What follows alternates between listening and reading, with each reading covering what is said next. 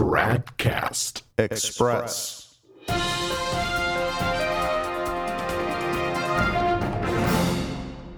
TRADCAST Express, it's Monday, February 13th, 2017. There are a number of rumors floating around regarding something big that is supposedly about to happen in the Vatican. Some say that the formal correction of Francis by Cardinal Burke and others has taken place in private, and that the Vatican is preparing itself to, shall we say, retaliate. In a rather unusual move, even for Novus Ordo standards, the usurped Holy See's press office released a note today saying that Francis' Advisory Council of Cardinals fully supports him. Verbatim, it said this, quote, "In relation to recent events, the Council of Cardinals pledges its full support for the Pope's work, assuring him at the same time of its adhesion and loyalty to the figure of the Pope and to his magisterium," unquote. Now, by his magisterium, they mean the endless blather about the tenderness of God and caressing the peripheries while building bridges and breaking down walls and all that stuff. And, of course, Francis' profoundly theological thesis that there is a little bit of virtue in every sin, especially adultery. And also his brilliant idea that while lots and lots of marriages are invalid because the spouses supposedly didn't understand that they were entering into a lifelong union, nevertheless, couples who do not marry at all and fornicate their whole life do actually have valid marriages because of their fidelity. Yeah, that magisterium.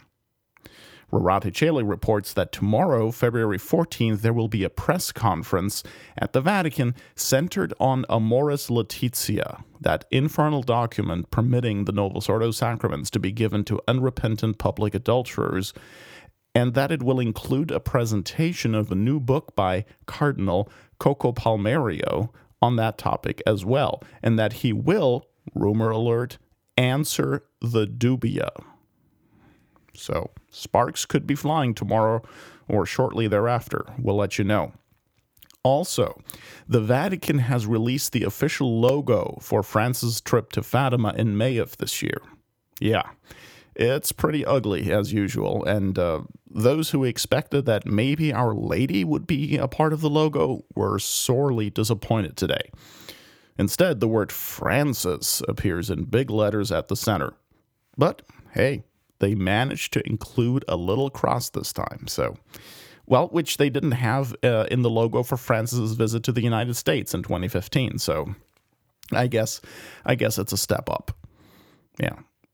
The logo also shows what could be interpreted to be rosary beads around Francis' name in the shape of a heart. Overall, the logo looks sterile, junky, dull, a bit effeminate perhaps. Basically just like the whole Vatican II religion. Hey, in case you haven't seen it yet on our website, we have started a big fundraising campaign with really cool rewards that you can get if you qualify. And these rewards and the requirements necessary to be eligible will change every month, so that'll keep it fun and interesting throughout the whole campaign. Just take a look.